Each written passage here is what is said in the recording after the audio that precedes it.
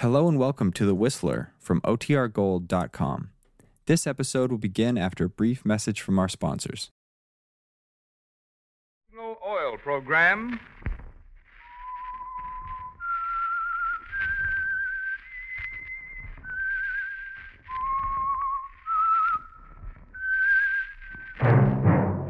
That whistle is your signal for the Signal Oil Program, The Whistler.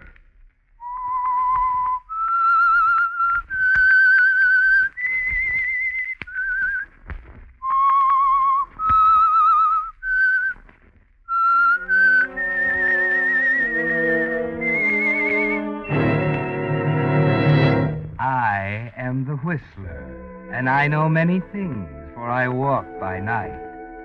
I know many strange tales hidden in the hearts of men and women who have stepped into the shadows. Yes, I know the nameless terrors of which they dare not speak.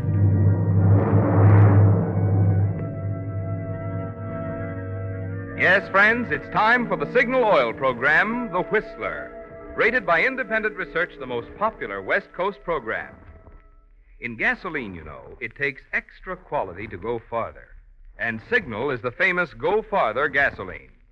So look for the Signal circle sign in yellow and black that identifies Signal service stations from Canada to Mexico. And now the Whistler's strange story. Murder on Rourke Island.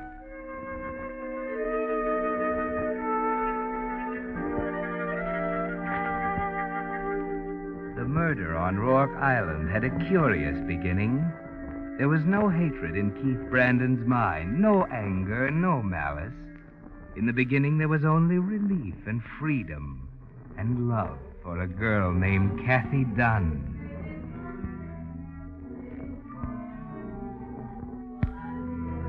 As each small private club, he could see her across the floor, standing near the piano, the blue light working magic on the white satin of her evening gown. He smiled as he walked toward her.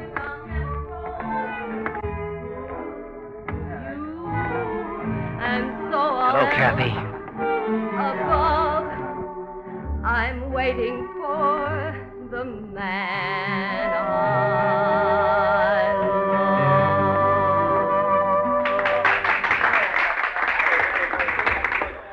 Aren't you glad to see me? Please, Keith, not now.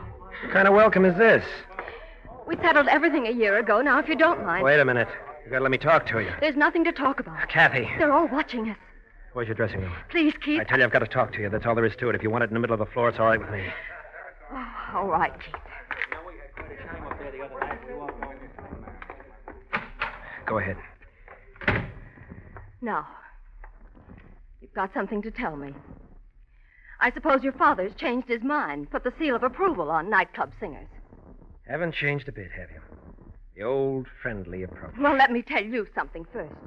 You had a choice to make between me and your father, and you made it. As far as I'm concerned, it stands. You're pretty bitter, aren't you? I think I've a right to be. Kathy, I told you then that I loved you. I always would. I meant it. Sure. Until Father put his $500,000 estate up against me. It was different after that, wasn't it? Me or the money. Didn't take you long to decide. You through? Go right ahead. Father died last night. That's why I'm here. You're free now? Yeah. I want you, Kathy. I love you. I wish I could believe. Oh, Kathy. Please. Please, Keith, let me think. You know you love me, Kathy. Tell me. Oh, I do, Keith, darling. I do.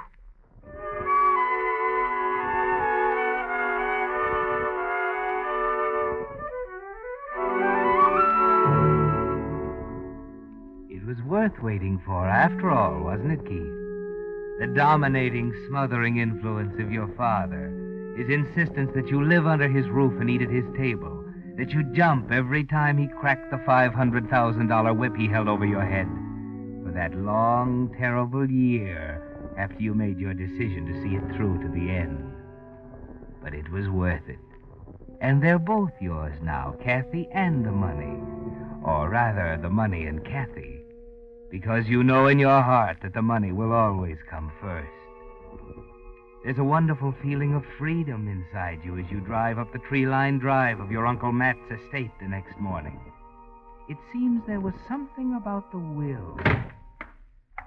Uncle Matt? Oh, Keith, my boy. I'm glad you're on time. This is Mr. Bradbury, your father's lawyer, executor of the estate. Hi. How do you do? Sit down, Keith. Thanks.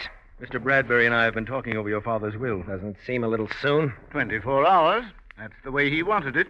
24 hours? What do you mean? It was part of his arrangement with me that the provisions of the will go into effect 24 hours after his death. The probate will come later, of course. That's why I called you in this morning, you see. Wonder why he didn't say anything to me about it. There are a lot of things he didn't talk to you about, Keith. What, for instance? His estate, for one thing. Oh, wait a minute. You're not telling me... There was a change. No change. He promised me that when he died, You I'd can have... relax, Keith. The estate is yours. All right, then.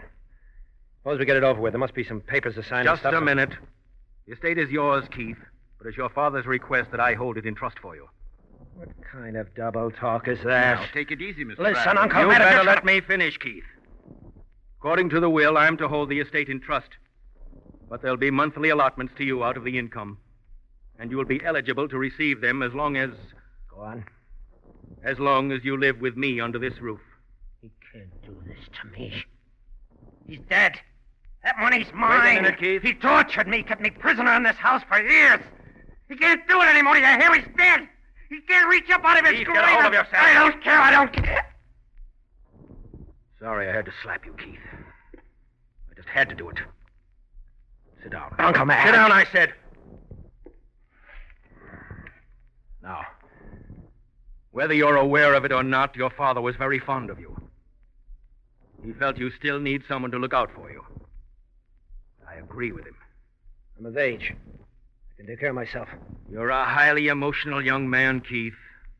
Not as stable as you might be. What do you mean, not stable? You did attempt suicide once over a girl. So what? I was a kid in high school. Well, maybe so. I remember it seemed pretty important to your father at the time. So I do a crazy thing in high school, and he decides I need a guardian for the rest of my life. Why are you trying to make excuses for him, Matt? You know what's behind it all as well as I do. He was a bitter, selfish old man who had to have things his own way even after he was dead. Well, this isn't getting us anywhere, Keith. Let's get the thing settled. Nothing I can do then? Tell him, Bradbury. The will takes effect tonight, Mr. Brandon. According to its terms, you must live with your uncle 6 days out of every week. Suppose I refuse. The estate goes to the public hospital fund. I see. How long does this go on? As long as your uncle is alive. After that, I guess you're on your own. Mr. Bradbury, there's nothing in there about marriage, is there? What do you mean? Just a minute, Matt. Mr. Bradbury, supposing I decide to get married and bring my bride here to live, would I be fulfilling the terms of the will? You're not considering marriage, Keith. Answer my question, Mr. Bradbury. Why, no. There's nothing that would prevent it. Great. How'd you like to have another steady boarder, Uncle Matt? Who is it? Kathy Dunn. You broke up with her a year ago. I saw her last night. We're going to be married. When? Tomorrow, maybe. Any objections? You know how your father felt I about don't that? think that makes any difference now. It's nice of the old boy to leave me a loophole. Suppose I refuse to allow her to come here. What about that, Mr. Bradbury? I'm afraid you can't, Matt. He has a legal right to marry and live with his wife. If you refuse to let her come here, you're preventing him from complying with the terms of the will. I see. Uncle Matt, you'd better set an extra place for dinner. I'm bringing Kathy with me.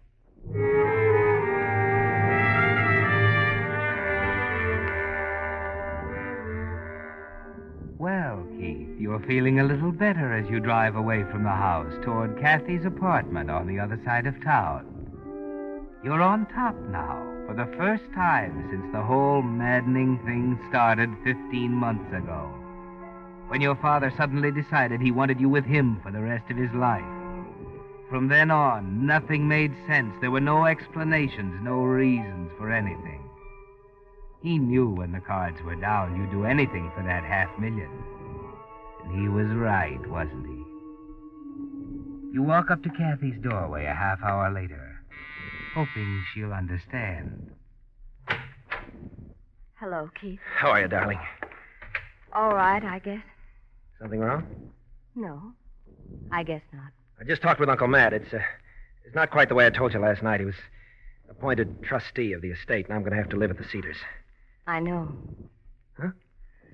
I've just talked to your uncle on the phone. What did he call you about? To tell me about the will? He had no right to call you. I'm glad he did. You belong there with him, Keith. What do you mean? Please don't make it hard for me, dear. I've decided not to marry you. Oh, wait a minute. He didn't tell you everything. We're going to be married. You're coming there with me to live. There's no way he can stop it. Don't you see? I love you, Kathy. I want you there with me. Please, Keith. I've made up my mind. I'm not going to change it, that's all. What else did he say? Tell me, Kathy. Nothing What else. made you change, then? You wanted to marry me last night. What made you change your mind? Keith, There was please. something else. He told you something else, some vicious, underhanded lie. No, Keith. I'll kill him, that's what I'll do. I'll kill him. Keith. Sorry I said that, Kathy. You'd better go now. Yeah. I guess you're right. Kathy, Yes, Keith? don't tell anyone what I just said, will you? Of course not. I'm sorry I said that. I said I'd kill him.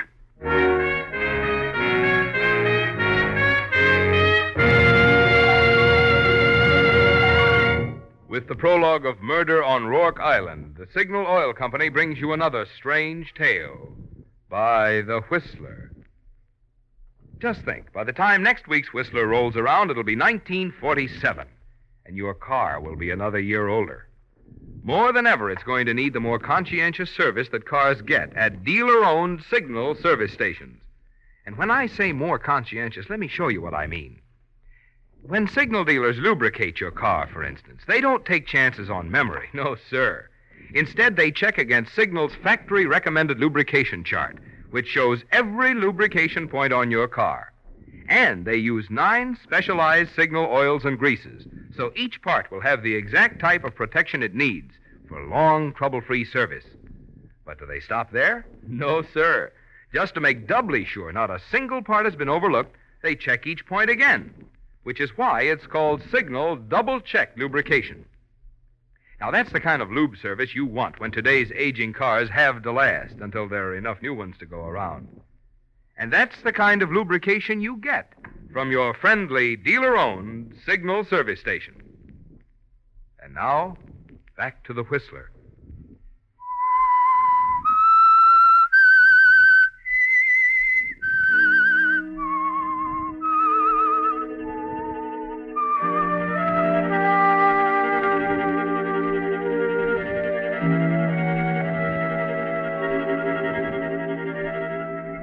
Well, Keith, it came to a climax that morning in Kathy's apartment. All the hatred, the frustration, the rage against the idiotic demands of your father welled up inside you and exploded in a single remark. I said I'd kill him. And though you don't know it, the elements are all there, and a pattern is beginning to take shape for the murder on Rourke Island.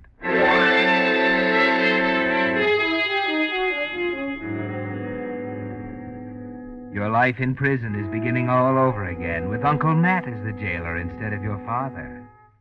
6 days out of every 7, Keith. You're free to come and go as you wish, but 6 days out of every 7, you must live with Uncle Matt at the Cedars.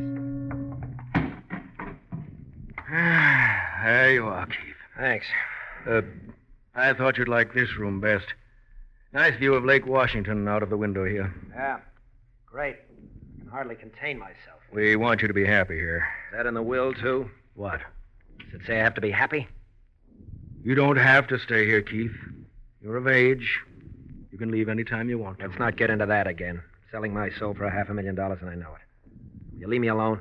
Of course. We'll have dinner at 6. Don't worry.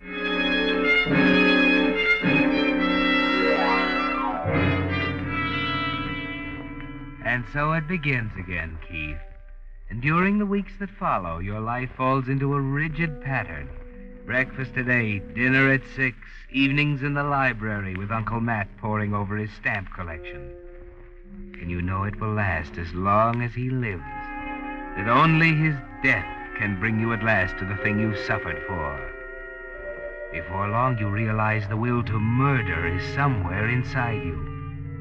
But it's not until a night in early spring that it finally crystallizes into a plan. In many ways, it was like all the other nights. You and Uncle Matt in the library, the dull novel, the stamp collection. That halfpenny black. If I wasn't such a tightwad... What was that? Just saying, if I wasn't such a tightwad, I'd buy that halfpenny black. Stamp dealer in town's got a fine used copy, but he wants $40 for it. Oh. Kind of quiet tonight. Yeah. Wouldn't be surprised if we had a little rain. When the wind's from the southwest, rain sure to follow. Do I always say that? Every night at 8:55. You never miss. Going to bed? I got a headache. Any aspirin upstairs? Ought to be some in the medicine cabinet. Oh, thanks. I'll take a look.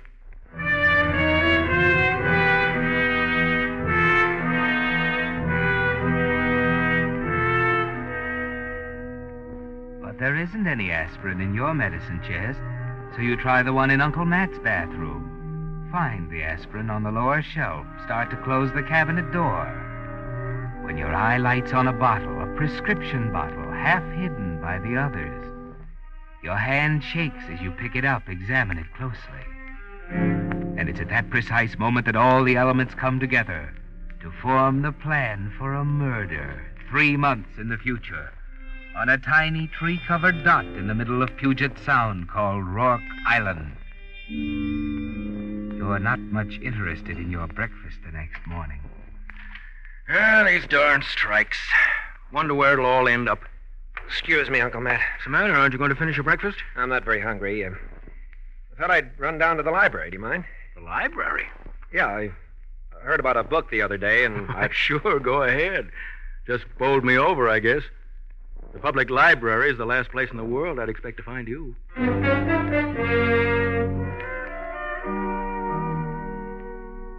Yes, I know I haven't a card, but I don't want to take the book out. I just want to look at it here. What was the title again? Materia Medica. It's a textbook on drugs.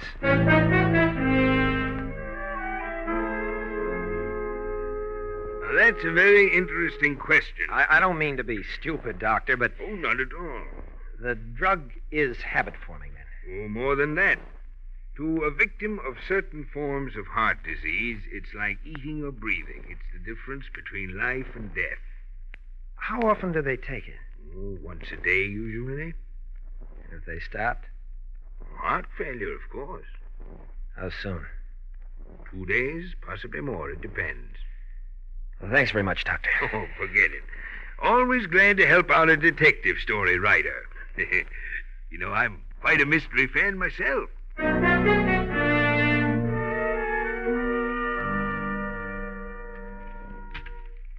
Hmm.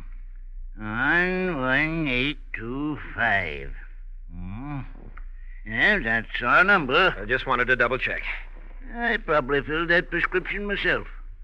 What does the card say?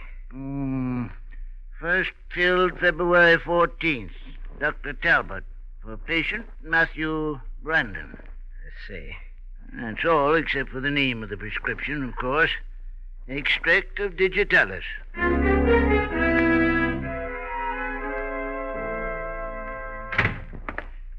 Hello, Uncle Matt. Well, you must have done a lot of reading. Been gone all day. Oh, I had a few other things to do. Oh? Yeah, you know what today is? Saturday? April 16th. Big day, isn't it? Keith, how did you know? Never forget a birthday. Here. An envelope? Be careful how you open that. Yes. Here, let's see. Why, it's empty, isn't it? Look down in the corner there. Oh, a halfpenny black. That's right. Stamp you've been Gee. wanting. Okay. I don't know what to say, Keith. Let me say it, will you? I took a long walk today, Uncle Matt. I did a lot of thinking about you and me. I've been awfully wrong. I want things to be different now. I really believe you mean that, Keith. I do. Don't worry, boy. I always thought you had a great heart. Things will be different now.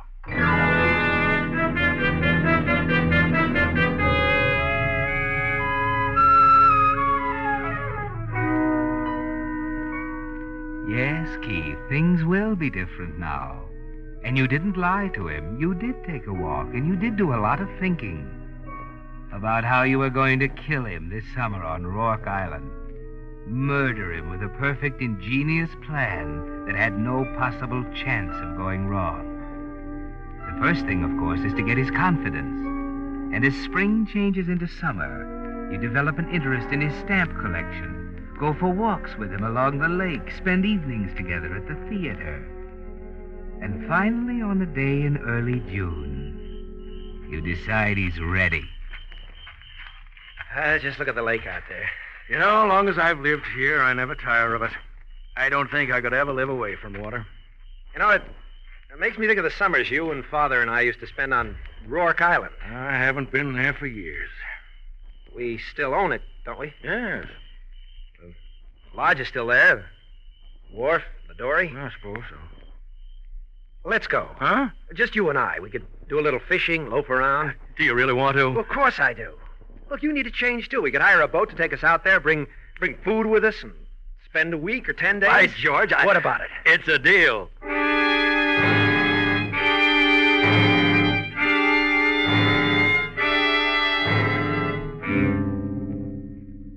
3 days later, as you stand on the jetty on Rourke Island and watch the boat moving out into the Sound on its way back to Seattle, you realize that there's no way you can fail now.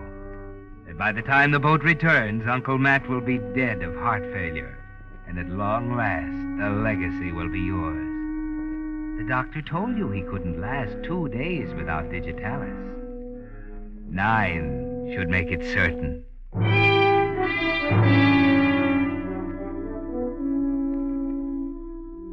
After dinner, it seems an eternity before Matt yawns and finally suggests going to bed. You lie there tense until almost midnight. He's sound asleep now, breathing heavily as you quietly get out of bed and slip on your clothes. First, the small boat moored down at the jetty. Now this rope. There. That ought to do it. You cut it loose. Stand there a minute, watching it drift out with the tide. Then you hurry back to the house. On the kitchen table is the portable radio telephone Matt brought along as a safety measure. You take out the rectifier tube. Walk quietly to the rear of the house where he can't hear.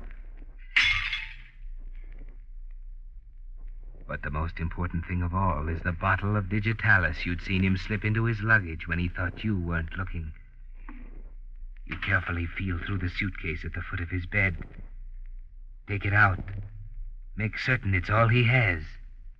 And then walk to the sink. You empty it. You fill it with water from the faucet. 5 minutes later, it's back in place in the suitcase. There's nothing to do now but wait.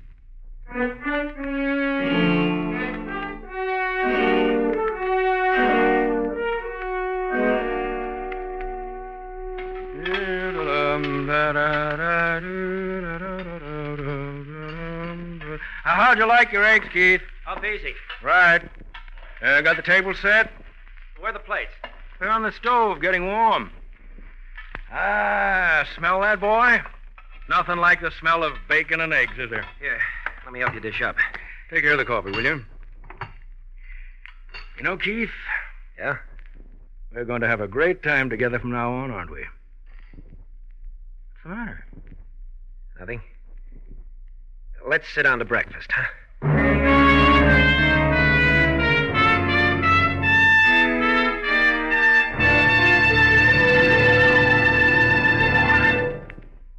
Whistler will return in just a moment with the strange ending of tonight's story. Tomorrow being New Year's Eve, most programs tonight are wishing you Happy New Year. And of course, we want to do the same. But just wishing doesn't always make a thing come true. That's why the Signal Oil Organization has asked me to go a step farther tonight and leave a thought with you which, if it saves just one life, will be well worth this moment of your time.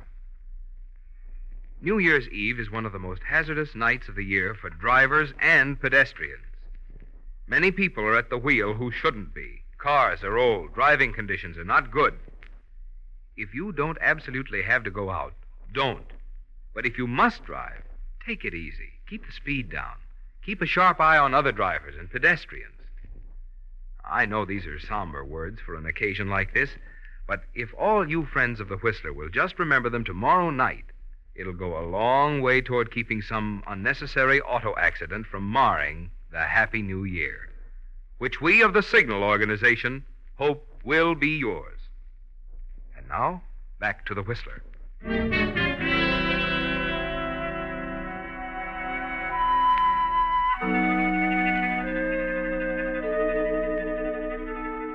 Well, Keith, it's a little unusual to be sitting down to breakfast with a man you know is going to die in a day or two. Yes, it's all done now, isn't it? Your only chance of getting away from Rourke Island vanished when you cut the boat adrift down at the dock and smashed the rectifier tube of the radio telephone Uncle Matt brought along for safety reasons. Yes, the murder has been committed already, hasn't it, Keith? It happened the moment you emptied his bottle of Digitalis down the sink and refilled it with plain water. He might last 48 hours, but it's a good 9 days until the boat comes back from the mainland, and you know it'll happen long before then.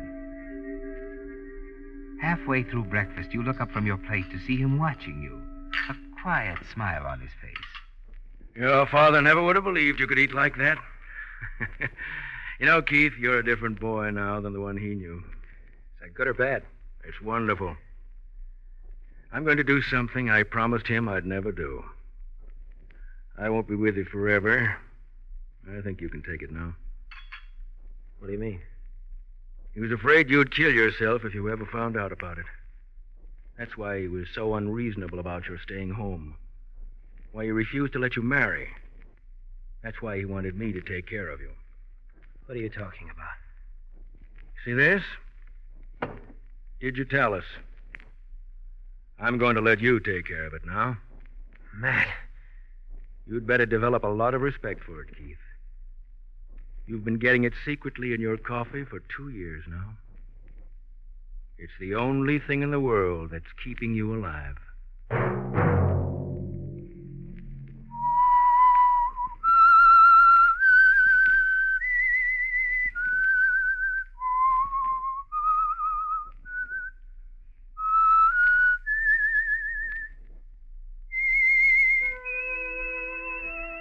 Let that whistle be your signal for the Signal Oil program, The Whistler, each Monday at 9, brought to you by the Signal Oil Company, who have asked me to remind you, to get the most driving pleasure in 1947, drive at sensible speeds, be courteous, and obey traffic regulations.